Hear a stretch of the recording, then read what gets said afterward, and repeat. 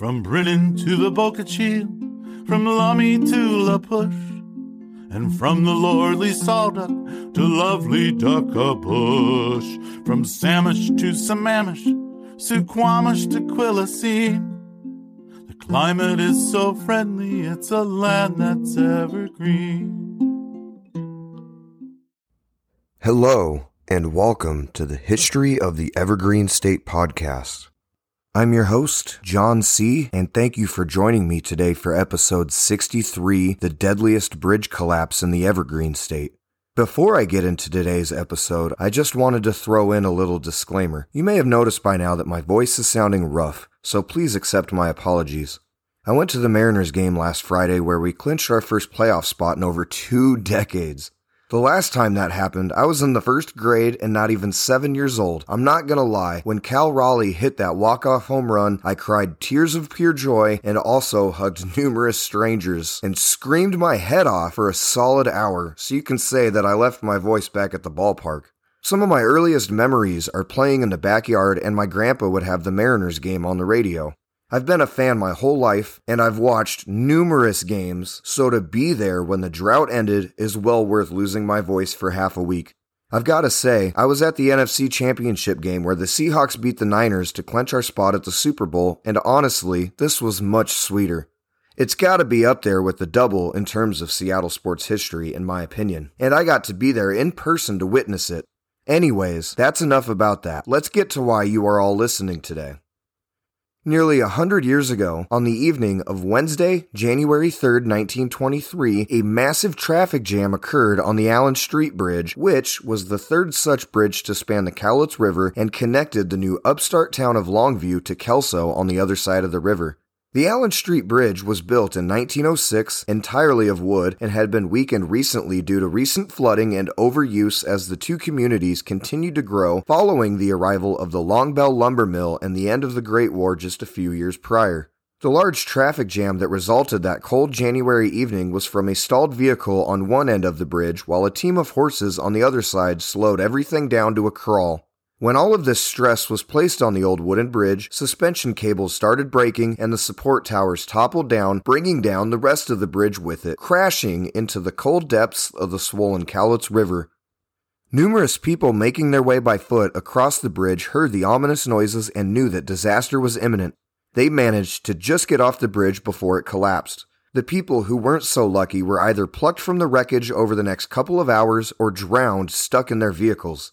The exact number of people killed in this event is impossible to know for sure given that many itinerant workers were employed in the area and there was no accurate way to truly know who was on the bridge that day, but what is known is that about 20 bodies were recovered, making this event the deadliest bridge collapse ever to happen in the Evergreen State. Just 2 years prior, the Long Bell Lumber Company of Kansas City, Missouri purchased over 11,000 acres of flat valley land that was ideally located between the Cowlitz River and the mighty Columbia. The company had grand ideas of building 2 massive lumber mills in addition to full-on planning and building the entire town around it to house their workers and support their mills. Usually towns in the Pacific Northwest started with the lumber mill and the rest of the settlement tended to grow up around that, but this is not what Robert Alexander Long had in mind for this settlement. Kelso at the time had fewer than 2,000 residents and was first claimed back in 1847 by a surveyor who was born in Kelso, Scotland, though he wouldn't begin to develop this claim until the mid-1880s when he divided the land into 500 lots and sold them. The town of Kelso would be incorporated in 1890, and in 1922, the town of Kelso replaced Kalama to the southeast as the seat of Cowlitz County. As the big mills in Longview were being built, it became clear that several thousand laborers would be needed to efficiently operate the mills, and during the 2 years of construction it took to build the mills and the town around them, Kelso was inundated with transient and temp workers helping to build the planned city across the river. All of these new people and the increased traffic put a strain on the little amount of infrastructure that the small town had at the time. At the time, the Allen Street Bridge was the only way to cross the Cowlitz, and every day it continued to carry an ever-growing number of workers to and from the Long Bell building site. The Allen Street Bridge was known to locals as the Kelso or Cowlitz Bridge and was originally built to connect the two small towns of Kelso and Catlin, which is now called West Kelso. It was a narrow, 600-foot-long, two-lane bascule-type drawbridge that used huge counterbalance weights that were located in overhead towers. These would assist the machinery in pivoting the bridge deck upwards, which then opened a passageway. 2 piers with sunken pilings provided the foundations for the bridge. This bridge had actually been built to replace one that had previously been destroyed in a flood in 1906.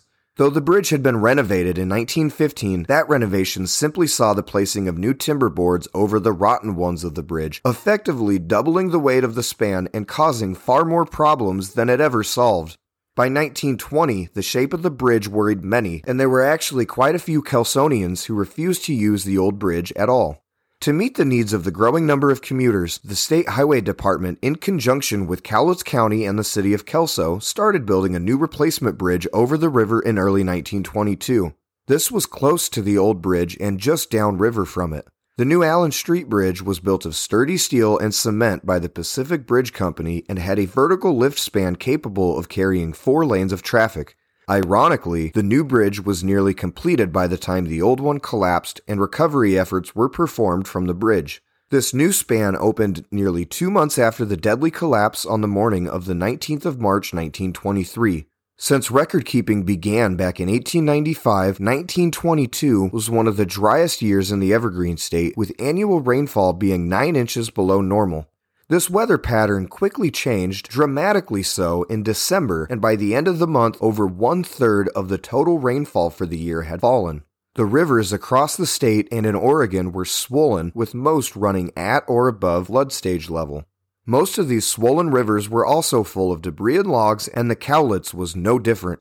This accumulation of debris in the river at the supports of the bridge had to be removed by barge cranes or by simply dynamiting it away, otherwise tons of pressure would build up and continue to weaken the bridge.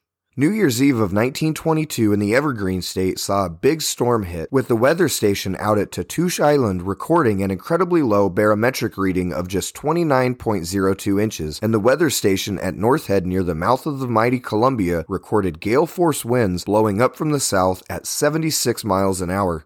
Seattle ended up receiving well over an inch of rain during the deluge.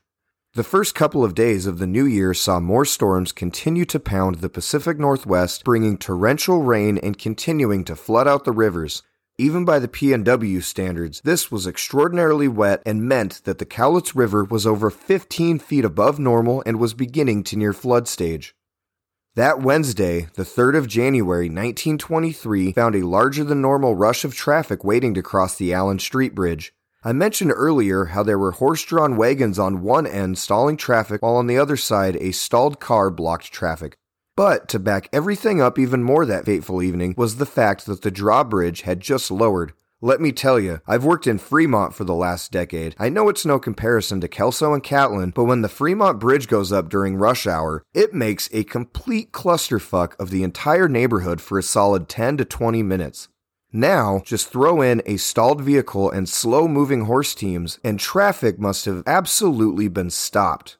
Making his way across the bridge that day was the recently elected Cowlitz County Commissioner Benjamin Barr, who was sitting in the back of his car while being driven by his driver, Arlie Millard, who felt a sharp jolt 11 minutes after 5 p.m.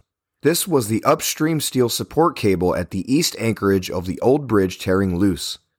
This ran through the pulley at the top of the east tower, and when the cable snapped, it released tension on one side of the bridge, thereby resulting in the toppling of the 2 supporting towers.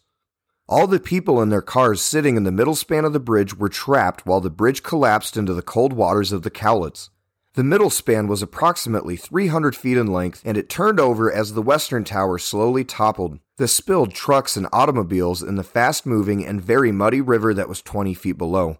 There were quite a few pedestrians that did not make it to safety, and when the drawspan dropped like a trapdoor, they were quickly dumped into the river. The east tower ended up collapsing onto the new bridge that was still under construction and then broke apart, but the east approach to the bridge was left standing. The bridge collapse also broke water mains and telephone lines that ran out to West Kelso. These broken phone lines then fell across high-voltage power lines, causing transformers to short out of Kelso, plunging the town into near darkness since January in the Evergreen State means it's dark by 5 p.m. When the bridge had first started showing signs of collapsing, pedestrians that were near the ends of the bridge managed to scramble to safety, but the ones that were on the middle part of the span had to save themselves when the bridge went down by crawling across wreckage to the shore or by hanging on for dear life onto floating debris until they could be rescued. The steamers Pomona and Cowlitz were working in the area and immediately jumped into rescue mode. They are credited with saving at least 40 lives during their efforts that day. The rescue work was hampered by the continuing heavy rain and the darkness on that cold early January night, but the wreckage was immediately secured to the new bridge and also along the shoreline in an attempt to make it easier to perform a more thorough search for trapped bodies. But by 6 p.m., none had been found. There were, however, several reports that people had spotted bodies floating down the Cowlitz towards the Columbia. Rescue efforts continued throughout the night in search for survivors, but it was clear the search was now turning towards the recovery of bodies. The grim recovery efforts continued well into the morning of the 4th of January 1923, and that morning the Cowlitz County Coroner's Office brought in 3 divers to search the bottom of the river around where the bridge collapsed, and they also searched around the wreckage that was still in the water tied up to the new bridge. To catch any bodies that might float down the Cowlitz towards the Columbia, thick wires were stretched across the mouth of the Cowlitz, but by 10 a.m. that morning, no bodies had been recovered. Many of the workers continued to doubt that they would find any more bodies, but they continued to search as a Pacific Bridge Company barge crane began the task of hauling out destroyed vehicles and timbers. Crews dragged the bottom of the Cowlitz from the wreckage site down to the mouth, but they had nothing to show for their troubles by that night. Hampering these recovery efforts was the constant rain that continued to fall, causing the Cowlitz to continue to rise towards flood stage, and the fast-moving, muddy waters of the Cowlitz held great dangers to the divers, for there were numerous logs and large bits of debris that raced down the river, and soon the search for victims was suspended entirely. Instead, efforts were concentrated in exploring eddies, flooded areas of Kelso, and riverbanks for any victims that could have possibly washed up on shore. The 10th of January saw freezing weather returning to the Evergreen state, and the rain that had been falling almost nonstop since the bridge collapsed had now turned to snow up in the higher elevations, and though the rain continued to fall across Cowlitz County, the levels of its rivers began to drop quite rapidly, and the Cowlitz River fell well below flood stage.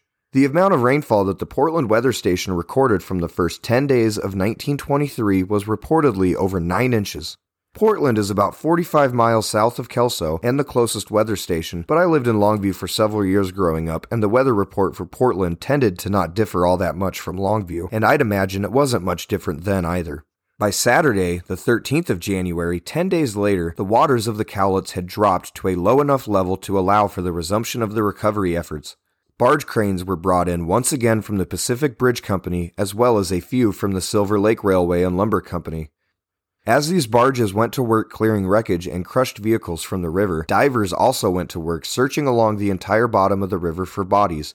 But they described the riverbed as being as smooth as a beach since the storms brought in huge amounts of sediment that settled on the bottom, covering up anything that had been down there.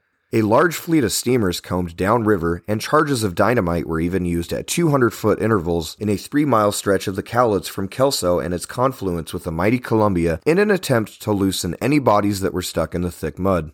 But by the 17th of January, 2 weeks after the collapse of the bridge, William D. Van Note, the Cowlitz County coroner, determined that continuing the search for victims would be fruitless and would not be the best use of limited county resources. Of the 13 automobiles belonging to known victims of the disaster, only 6 were ever found, but Van Note knew that there were numerous more bodies trapped down there in the river, but they couldn't get to them. Despite the divers scouring the entire riverbed from the site of the collapse to the confluence with the Columbia, only 2 vehicles and a wagon were found in the entire efforts, but no bodies were found amongst them. Eyewitnesses spoke of seeing anywhere between 100 and 150 people with as many as 24 vehicles crossing the bridge when that fateful cable snapped. Amazingly, nobody on the east drawspan or approach was killed.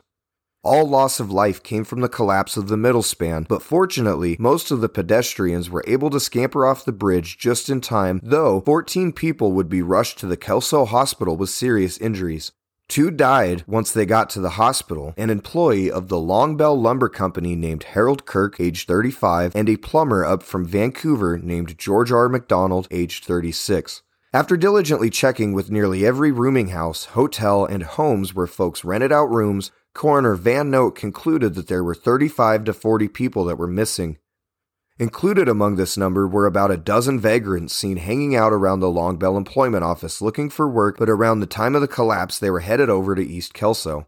The numbers of known victims continued to fluctuate over the weeks following the accident, as previously reported missing persons turned up alive and well, a bit flabbergasted that they were thought to be dead. The official tally was 2 dead, Kirk and McDonald, and 18 people were missing and presumed to be dead. Among these was a Cowlitz County Commissioner-elect who had just been voted in the previous month, and his driver, Arlie Millard, W.V. Buck of Illinois, Maria Florence Huntington, her husband Alonzo Huntington, and their young son Lloyd G. Huntington, showing just how itinerant the workforce was that Long Bell relied on to build the new city of Longview. Other victims that were lost and presumed dead were Ralph Chamberlain of Alberta, Alan Chisholm of Saskatchewan, John Cooper of Louisiana, F.M. Beacon of Seattle, W.P. Croak and Robert Titland of Tacoma, and W.F. Philo of Portland.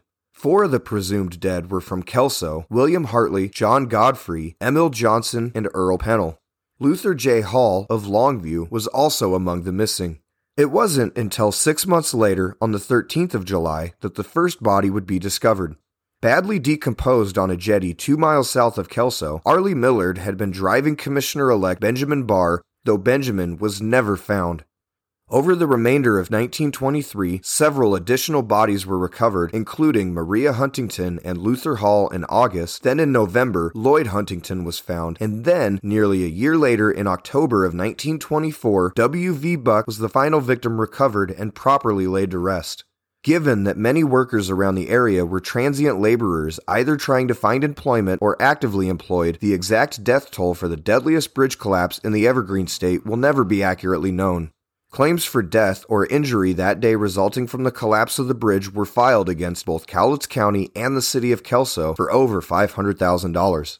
Experts differed as to the direct cause of the collapse, but a structural engineer from Astoria, A.J. Haley, said that the old bridge should have been declared unsafe and closed. You see, on the 22nd of December 1922, just under 2 weeks before the disaster, a huge log boom that was owned by the Silver Lake Railway and Lumber Company broke loose, which caused a logjam to occur at the bridge after the over 3 million board feet of lumber broke loose and rushed down the Cowlitz.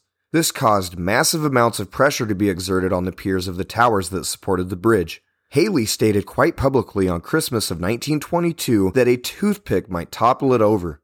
This logjam would be cleared on the 2nd of January, the day before the old bridge collapsed.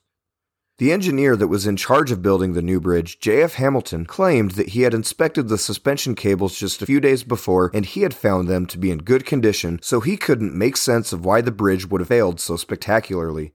The bridge by this time was quite old for an entirely wooden one, and was not built to handle the volume or weight of traffic that it was carrying that evening when the traffic jam occurred.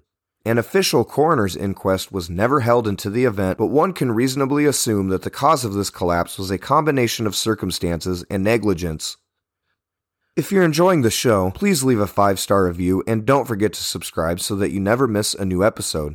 Leaving that 5-star review really helps the show to grow and to reach a new audience, so anything you can do to help would be greatly appreciated. Sources for this episode include the Cowlitz County Historical Society and Museum, About Cowlitz County, Washington by Camilla Sanders, 1982, HistoryLink.org, The Kelsonian, The Seattle PI, BridgeHunter.com, MyNorthwest.com, Historic Highway Bridges of the Evergreen State by Craig Holstein and Richard Hobbs, the Albany Daily Democrat, the Evening Herald, and the Daily News. Thank you for listening to Episode 63, The Deadliest Bridge Collapse in the Evergreen State. Episode 64 will be released next week. A special thanks goes out to Al Hirsch for providing the music for the podcast. And another thanks goes out to you all for putting up with my rough voice this week. Once again, I'm sorry, but go Mariners. If you have any questions about the show, please contact historyoftheevergreenstatepod@gmail.com. Thank you for listening to another episode of the History of the Evergreen State podcast, and until next time, I'm your host, John C. Stay safe out there, everyone. There's peace on the Skokomish, on the Queets and on the Hoe. There's calm on the Nisqually, born of ageless ice and snow. A land that nature loves so much, she stays the whole year round. I trade a royal palace for a shack on Puget Sound. There's Chimicum and Stillicum, where spouts the gooey duck, the singing Stillaguamish and the swirling Skookum Chuck, and Moclips and Copalis, where the razor clams abound. A little bit of heaven is a shack on Puget Sound. A little bit of heaven is a shack on Puget Sound.